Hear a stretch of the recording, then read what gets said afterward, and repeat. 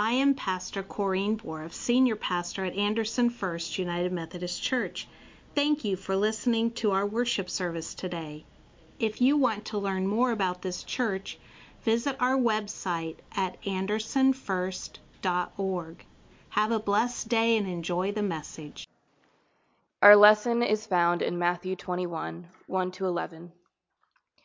As Jesus and the disciples approached Jerusalem, they came to the town of Bethphage on the Mount of Olives. Jesus sent 2 of them on ahead. "Go into the village over there," he said.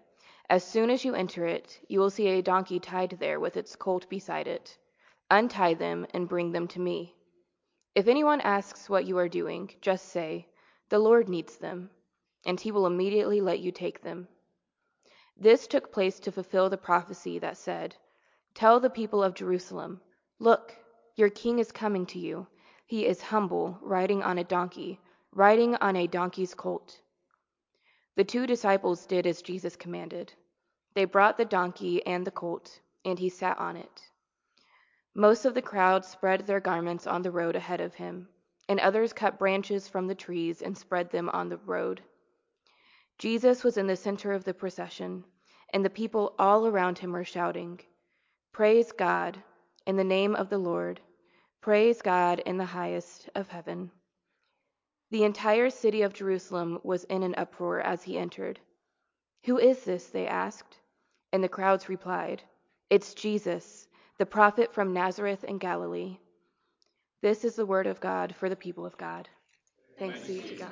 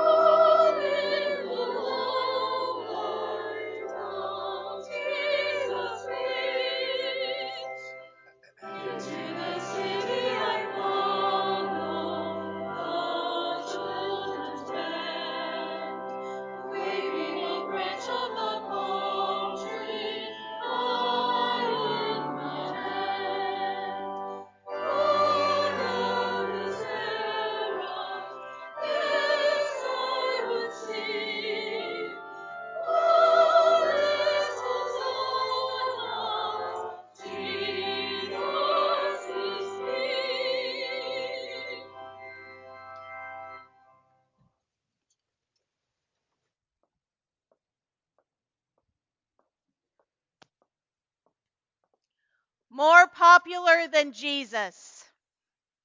That statement got John Lennon in a lot of trouble, one of the 4 Beatles. So much so that they could no longer tour. They had one tour in the United States, and from that time on, after that statement, they were a studio band and simply recorded their music.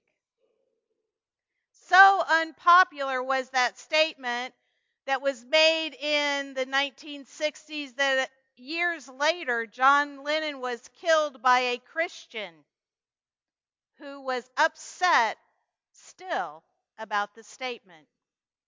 We do a lot to protect the popularity of Jesus, and it has gone now to another extreme where this summer, that was announced in March, that this summer the first Jesus comic book is being published. The comic book is called The Second Coming, and it's Jesus and his sidekick Sunstar, a superhero who comes with Jesus, and they come down into the world to see what we've done with Jesus' teachings and how we have failed. Also, if you go on perpetuating this popularity of Jesus, if you go on Amazon and check, you can get a bobblehead Jesus. Royal Bobbleheads is the company, and they produce a bobblehead for $21.95. And it was interesting in their descriptions, they said that this new bobblehead Jesus, it has been created to be much more reverent and appropriate and lifelike out of respect for Jesus. Bobblehead Jesus, huh? But we do have this image of popularity. We do have these images of Jesus, but Jesus knew the problem with popularity. And he asks the question earlier in Matthew in chapter 16, he said, "Who do people say that I am? Who do you say that I am?" You see, popularity assumes that we know the person. Assumes that we know the person. And so, if we were to ask the people who were there on that first Palm Sunday, who do you say Jesus is, it might help us understand what was going on, why this crowd could be so fickle and shout Hosanna on Sunday and shout back crucify him on Friday. What was happening? Who were these people? If we look first at the crowd that was gathered around, the crowd wanted a miracle Jesus. You see, they loved that he taught in parables because they could get a parable. They could understand a parable that Jesus was teaching them instead of those obscure theologians, the Pharisees. They could understand the message of Jesus. And also, Jesus was one that occasionally would put the Pharisees in their place. And that was quite entertaining to the crowd. But most of all, they were impressed by the miracles. Seeing Jesus heal the blind. Even bringing back someone from the dead. Jesus performed all kinds of miracles, and they followed him in droves. You see, the Bible tells the story of Jesus. He truly was popular. From start to finish, we have the story in the Old Testament of Jesus who was a part of all creation and the works of Jesus, God, in creation. And we also have the prophecies of the coming Messiah, God in our midst, Emmanuel. And in the New Testament, the story of Jesus here with us.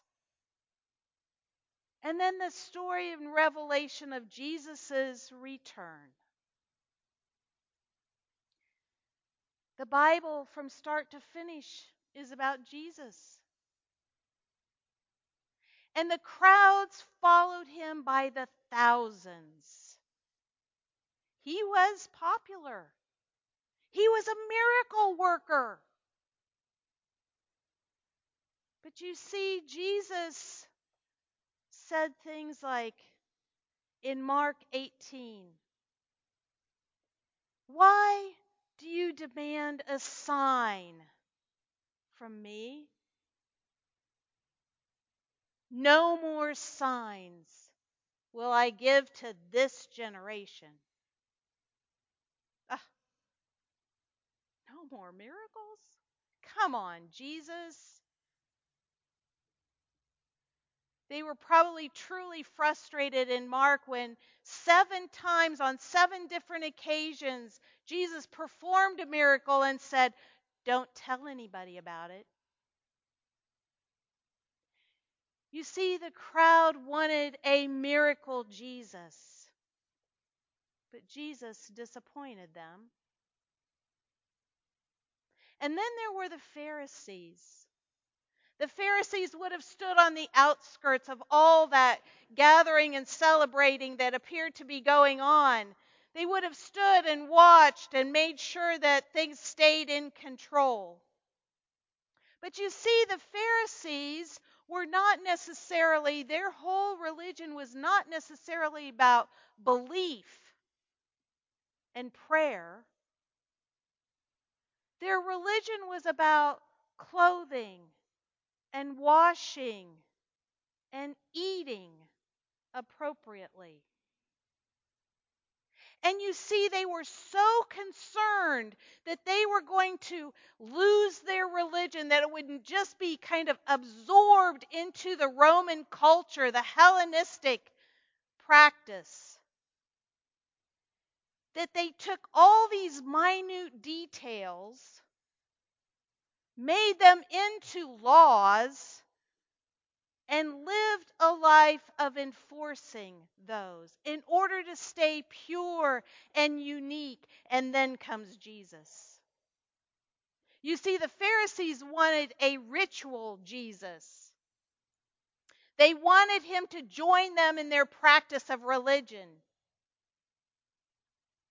Not only did Jesus not practice it, but he occasionally ridiculed them in their own practice. He broke the laws that they set. He worked and healed on the Sabbath.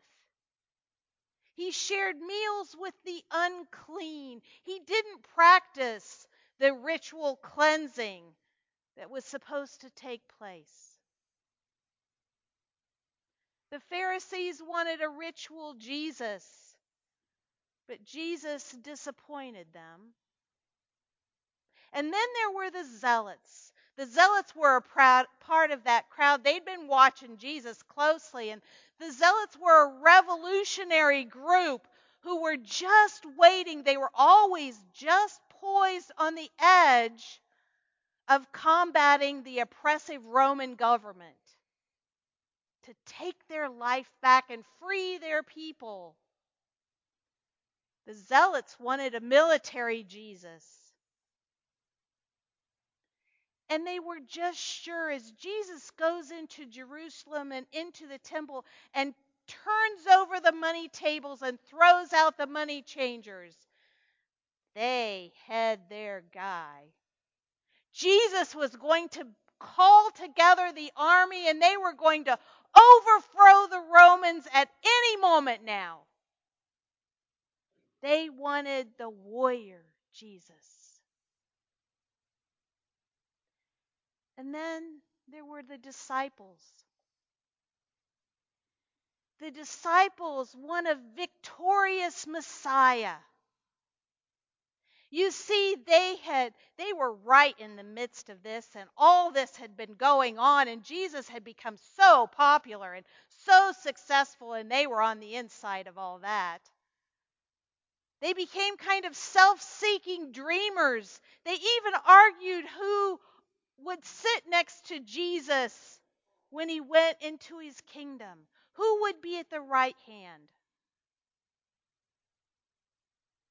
They wanted a victorious Messiah. And yet Jesus kept talking about his death. He kept talking about the fact that they had to pick up their own cross and they were going to have to suffer.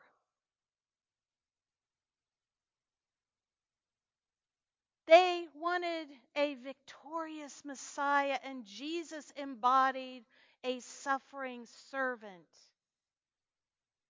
Jesus disappointed them.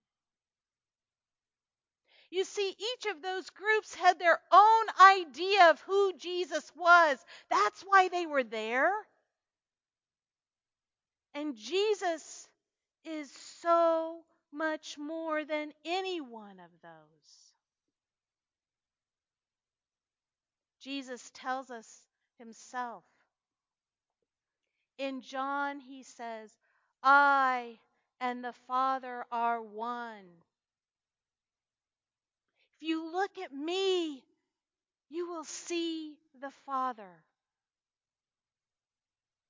And in Colossians 1, he says about Jesus that he is the creative God, the one who created all that is, the visible and the invisible. That's who Jesus is. So much more than anyone wanted him to be. And you see, we too come with our own thoughts of who Jesus is. Here we are on this Palm Sunday. Phil Yancey tells a story in his book, The Jesus I Never Knew. He begins his book by talking about the fact that when he was a child and he began to learn about Jesus, he said, he learned about Jesus loves me. This I know, for the Bible tells me so. He said that he associated Jesus with his bedtime prayers. He also associated Jesus with juice and cookies and gold stars for attendance. Said, when I was growing up, I had a Mr. Rogers Jesus. Someone who just liked to be with, and I liked to be with him. And he said, then as I got a little bit older, some of those older movies about Jesus would portray Jesus, and he said that Jesus was portrayed in those as pretty stoic. He just didn't respond to much of anything. When he was speaking to the crowds, he spoke in kind of a monotone. Nothing flustered him, nothing changed him. He was just very consistent and very static. And he said, at that point, my Jesus changed to the Prozac Jesus.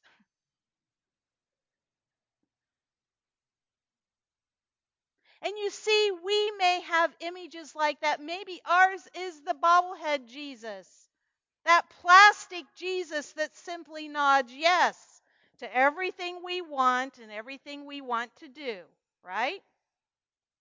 Or maybe it's the comic book Jesus, that superhero Jesus who will swoop in and take care of everybody who's doing wrong. Ought to be careful with that one. That includes us.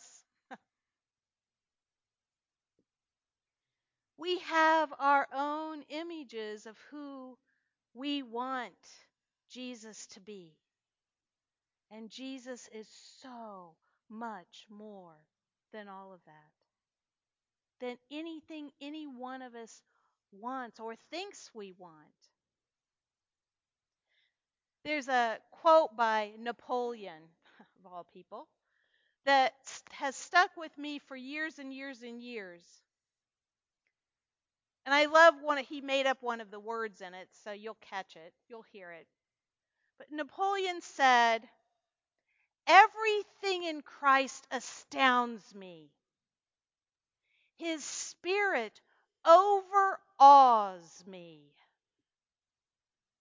His will confounds me. Jesus is so much more than we can understand. Jesus actually gives us, as we celebrate this Holy Week, he gives us the picture. He shows us a life filled with God. That's what he brings to us. That's who he really is. Someone whose life was filled with God. And you see, it doesn't really matter that the crowds wanted the miracle Jesus. It doesn't matter that the Pharisees wanted a ritual Jesus. It doesn't matter that the zealots wanted a military Jesus or that the disciples wanted to have this victorious Messiah. What matters this Palm Sunday, what matters this Holy Week, is between you and God. It depends on who you say Jesus is. Who do you want Jesus to be in your life? The answer to that question is life changing. Amen.